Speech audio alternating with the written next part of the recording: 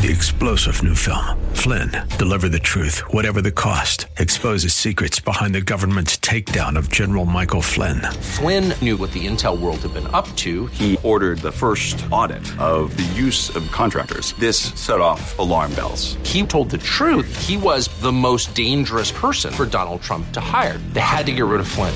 Flynn, deliver the truth, whatever the cost. Available now. Watch it today. Go to salemnow.com. salemnow.com. I don't care what they might say. We love Jesus anyway. As rebellious as sinners are, deep down they know they're in ruin. And they know that Christians are righteous. And they're just jealous. The victory in the enemy's mouth. That's next on Way of Grace. Join us. Hated, could you worship and adore a risen Lord? They might say, we love Jesus anyway. I don't care what they might say, we love Jesus anyway. Here in Judges chapter 7, we have a unique picture of God being kind to his children, Gideon especially. Gideon is fearful, but he's trusting the Lord. And the Lord comes back to him and says, you know what? I'll help you out.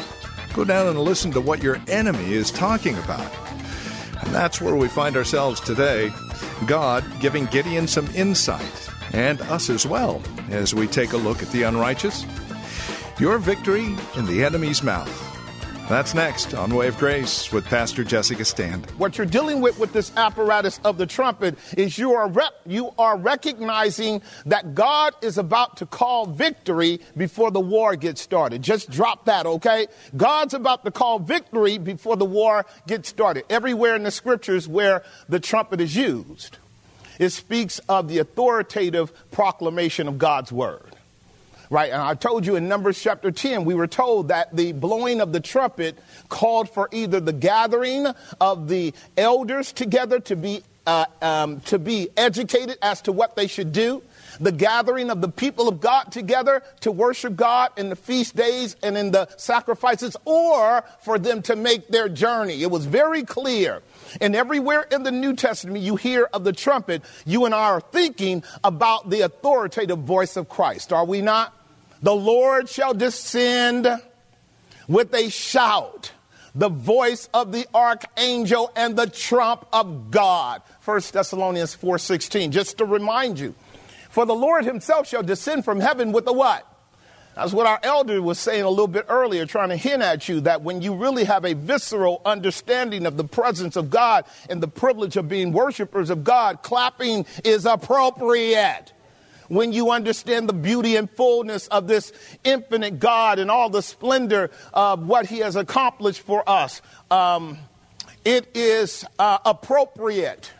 And the voice of the archangel with the trump of God and the dead in Christ shall rise first. I did also remind you as well that this is the way that John described the message he heard in Revelation chapter 1. He heard a voice behind him as it were a trumpet. And what you hear all throughout the book of the Revelation is the word of God comes as a what? As a trumpet. To those whose ears are attuned to the fact that God's word is authoritative.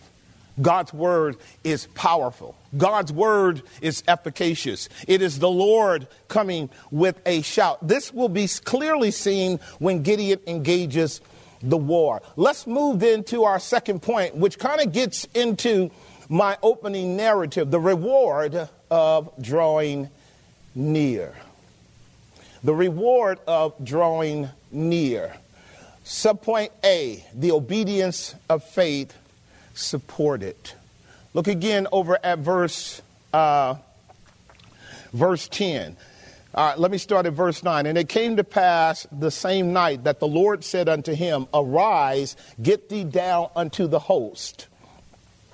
Get thee down to the host, for I have delivered it into your hand. Verse 10. But if you fear to go down, go thou with Phurah, thy servant, down to the host. Now, I just want you to capture that and think through what God just did right there.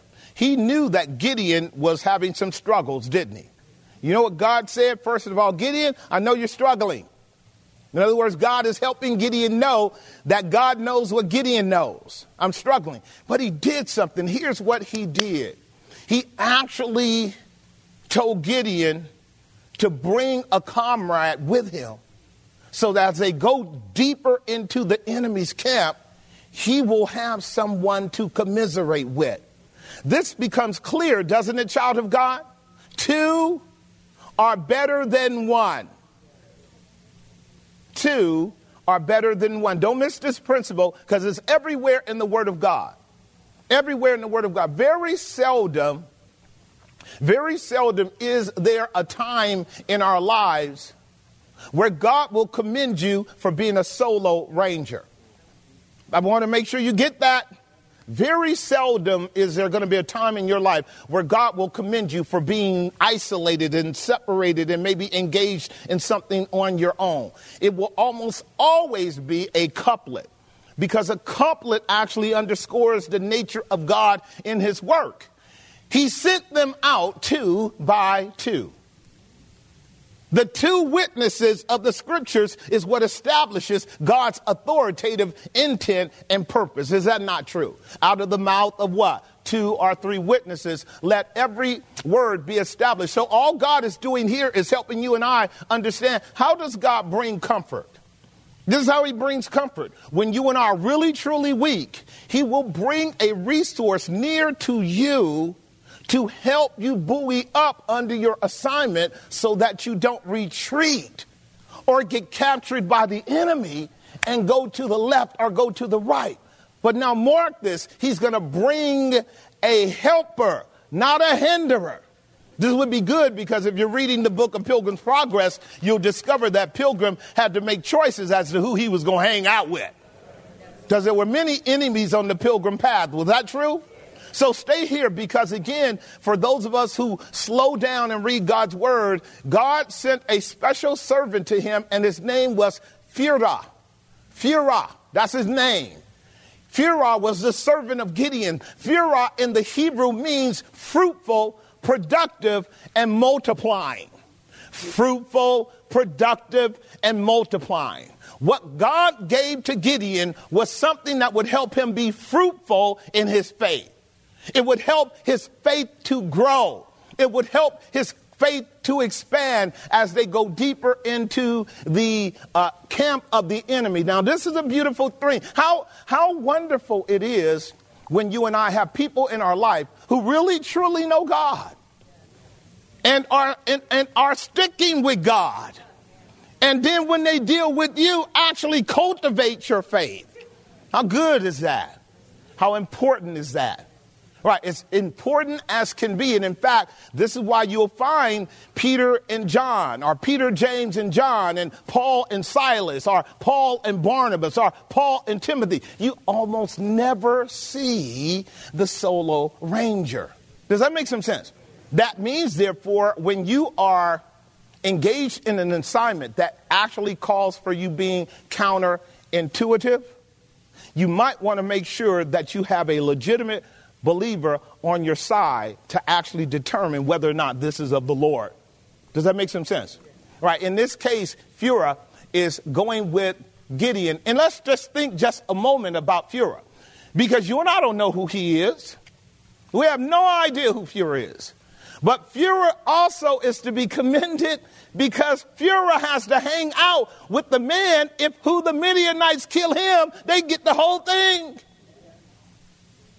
Phurah now is indicating a level of faith and commitment to God, because Phurah is like the man that has to flank the president or the general or the captain, the one that the enemy would love to take out because they know when you knock the head out, you get the body easily. Does that make some sense? That also means then that Phurah has to have had a level of faith in him already approved of by God. Now that makes sense to me because we done already winnowed out everybody else but 300 people. And I'm gonna try to press home to you that these 300 people were men of faith that God could trust and that Gideon could trust as well. And so obviously these two are making their way down to the host. But if you fear to go down, go thou with Phurah thy servant, go down to the host. The reward of drawing near, the obedience of faith. We've already looked at Ecclesiastes 4:9-12, but let's look at it now and just grab just a few principles out of it, because this should be the hallmark of your life and mine. And I'm going to justify the argument that what Gideon is dealing with is what we would call godly fear. I think you would understand there's a difference between godly fear and carnal unbelief that generates in the heart of a man or a woman that really does not trust God. Does that make sense? You're going to see that going back. God got rid of that when he got rid of so many of the men who came down just to have a party, okay? He knew among them there would be defection. He knew among them that there would be a lack of understanding what's going on. So remember what we learned last week? God didn't reject Israel. He rejected what? Failure. So often God won't allow people into the assignment because he knows where they are, and he knows that they could not handle the pressure that's coming down. They'll come out a little bit later. They'll be back out because they're going to be part of the posse running down all the Amalekites and the Midianites when half the work is done. All right, and there will be therefore some kind of reconciliation on their part. Are two better than one? Why? Because they have a good reward for their what? That means both of them are laboring in ways that are consistent with the task, consistent with each other, and in a godly context, consistent with God's will. Does that make some sense? Notice the next verse then as we just read it through. For if they fall, and we do. I mean, in a war motif, ladies and gentlemen, this is so absolutely critical to understand. We're not dealing with some kind of stage play here. These are men who are in a war. In a war, you have what? Casualties. And that can get into your head, can it? Right? And so notice what it says. For if they fall, the one will do what? Lift up his fellow. But woe to him that is alone when he what? For he hath not another to help him up. What a perspective on God's part for Gideon. Listen, I imagined when they were headed down the hill, because it's night, if you read the scriptures carefully, as they're headed down the hill, Gideon's men, the 300, were told not to take any weapons. This is inferred because they're going for intelligence. They're not going to fight. They're going for intelligence. Now, this gives me some insight into the Midianites. It gives me insight into the Amalekites and the children of the east. And here's the insight that I get. These men, these enemies, have been public about everything they're doing. In other words, they're down in the open valley. We've seen that. That was the Jezreel Valley, right? It's wide open. They're not hiding. Do you know why? They're boasting in their pride. They're boasting in their sufficiency. They're boasting in their multiplicity. They're boasting in their numbers. See, men will boast in numbers, won't they? And in fact, as a psychological warfare optic, if you've got 100 times more men than the enemy, well, aren't you naturally going to show yourself? You see this all through the Bible. This is why Goliath came out and taunted Israel day after day after day after day. This is going to give you some insight. Watch this now. Watch this. The enemy gives you an optic of his size so that you can make him bigger in your own eyes. The enemy gives you an optic of his size so that you can blow him up. That's the nature of psychological warfare. That's the numbers game. Hint, hint. That's what they do. I love this because guess what God is saying to Gideon? Gideon, get right on down up in there, because I want you to not only see them, I want you to see through them, which means the people of God walk by faith, not by sight. It means the people of God walk by a faith that apprehends sight. They walk by a faith that seizes sight, apprehends sight, controls what they see by what they understand. It means that they not only apprehend it, control it, seize it, they see through what they see to what's really there. That's what it means for you to be able to have eyes to see. I've been talking to us on Tuesdays and Fridays about the mystery of the kingdom of God, have I not? And you and I understand that fundamentally everything about our Christian faith is rooted in the principle of faith. Is it not? and that virtually everything, God is invisible.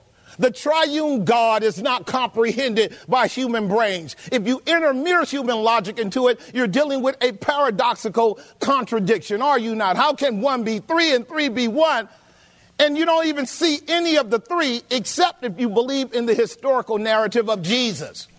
We talk about the kingdom of God being a kingdom of righteousness and peace and joy, and the kingdom of God being spiritual with all kind of spiritual qualities to them. We talk about angels, and we talk about devils. We talk about Satan, and we talk about spiritual warfare. Do we not? We talk about things like men and women having to be born again. You cannot detect that with science. We talk about a radical transformation of the mind and the heart. We talk about a heaven and we talk about a hell. We talk about so many things that are not comprehended with the physical eye. Does that make some sense, child of God? And we believe those things because they are generated into us by the word of God. This is the word by which the gospel is preached unto you. Now, here's what we're doing in this context. We're learning how God allows his people to see their enemies and how God allows them to see through their enemies to him who is greater than their enemy. Are y'all keeping up with me now? This is so important. So no wonder God would say to you and I, draw near to your enemy.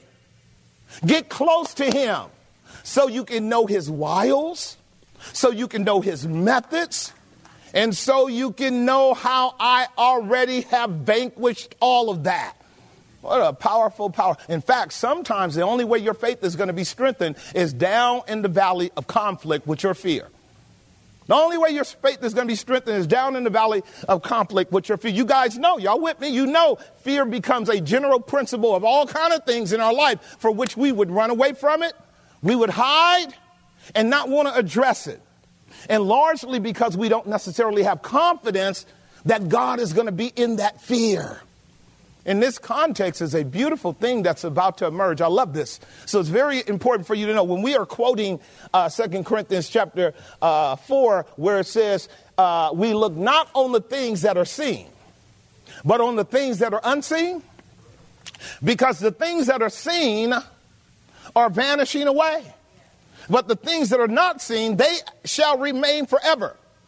Just recently, I've been talking to some of the saints who've been tracking with me through this whole, debacle for the last couple of years. And one of the things I hear is how the enemy will actually speak in the mouth of the saints. Now, God is telling you and me, if you listen carefully, the enemy actually speaks for God. But you got to be able to hear that. So there's a part in which I'm hearing often where as they are looking at the optics and they are looking at the massive, impressive numbers, as they are trapped by this auditory proposition and this visual image and that one and the repetition of that warfare week in and week out, month in and month out. Year in and year out now. Guess what I hear subtly, inferred, or explicit? Who can make war with the beast? And see, Gideon had 300 men whom God could trust would not buy into that narrative. Because he had already cleaned out everybody else. Am I making some sense? These 300 men are ready to go. They had already worked through the fear of that stuff. They had already worked through the consequences and the alternatives of going back. They had already said, when we leave the shore, burn the deck behind us because we're not going back to where we came from. They had already worked that out. See, Gideon had 300 men. This is what we're going to see next week, who had become one with him. And so now God is piecing off Gideon and one brother, and they're going down into the camp to hear a word, not from their enemy, but from God. As I just stated, if you listen with the wrong ears and you look with the wrong eyes, you will hear the enemy's voice in the mouth of the saints. I'm telling the truth, even if you don't want to hear it. But if you are walking by faith and if you have overcome that fear because you know that fear has torment and love is the only thing that can cast out fear and bring you to the maturity of faith, you understand that there is no such thing as the enemy's word being immutable and unchangeable. There's no such thing as the enemy's word being certain and true. Nothing about what the enemy says should be viewed as being certified as if it is sovereign God talking. I know this because God tells me he's a liar from the beginning, and the truth does not abide in him. He is a thief and a murderer. And because of that, I have to examine him critically for everything he's saying. And so when we do, guess what we discover? If you listen carefully to them over time, you will hear God in their mouth. This is what some of us have already begun to learn, haven't we? We've turned the corner on the whole mass scheme and rhetoric, and now you're hearing clarity, capitulation, turning around, coming back to reality, affirming truth that can never, ever ultimately be killed. I told you can kill the witnesses, but in 3 days, they go rise again. Didn't I tell you that? You can kill them, but they're going to rise again in 3 days. You get to party for 3 days. That evening, here they come again.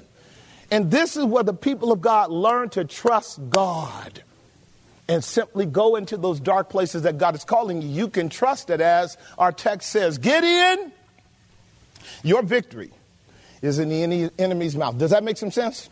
Two things then with our main subpoints under point number 3. What he saw was one thing. Do you agree with that? What he heard was a whole nother thing. See what I'm getting at now? How the enemy loves to get you at the visual?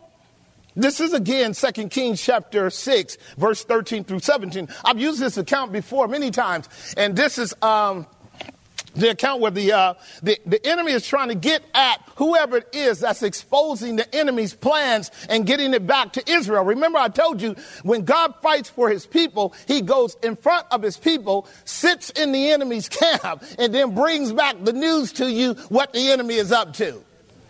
This is so... Do y'all not know that what I'm telling you is contemporary, relevant, right now truth? Can y'all not get what I'm saying? Can you not understand how important it is to know your enemy? Because when you actually know what they're up to, you can dissect it. You can deconstruct it for real. And then you can bring back the truth to the people of God. That's so very important. He said, go and spy where he is, that is Elisha, that I may send and fetch him. What does he want to do to Elisha? Lock him up. Why? Because Elisha's the prophet. Why? Because the prophet speaks for God. Why? Because God is a God of truth, and the truth will always set you free. And see, tyrannical systems always want to control you.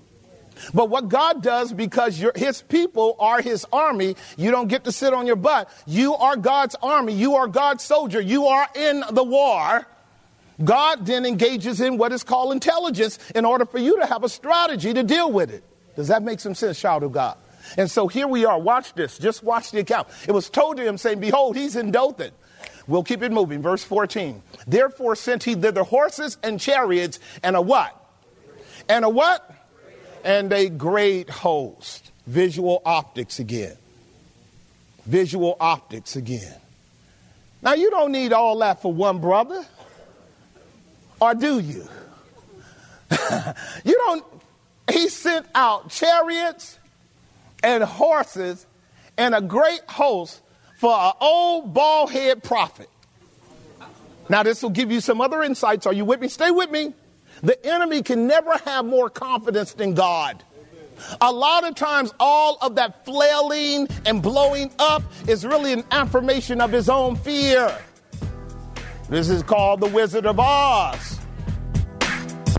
Well, you are listening to Way of Grace with Pastor Jesse Gastand from Grace Bible Church here in Hayward. Closing out our time together today, we invite you to reach out to us. Let us know how the program encourages you in your walk with Christ. Questions, comments, prayer requests are always welcome. You can either write to us, give us a call, or stop by our website and drop us an email. Now, the best place to go, of course, is the website. Not only will you be able to write to us via email, you'll be able to get more information about who we are, what we believe, worship times, how to get here. Grace-Bible.com is our website. Again, that's Grace-Bible.com.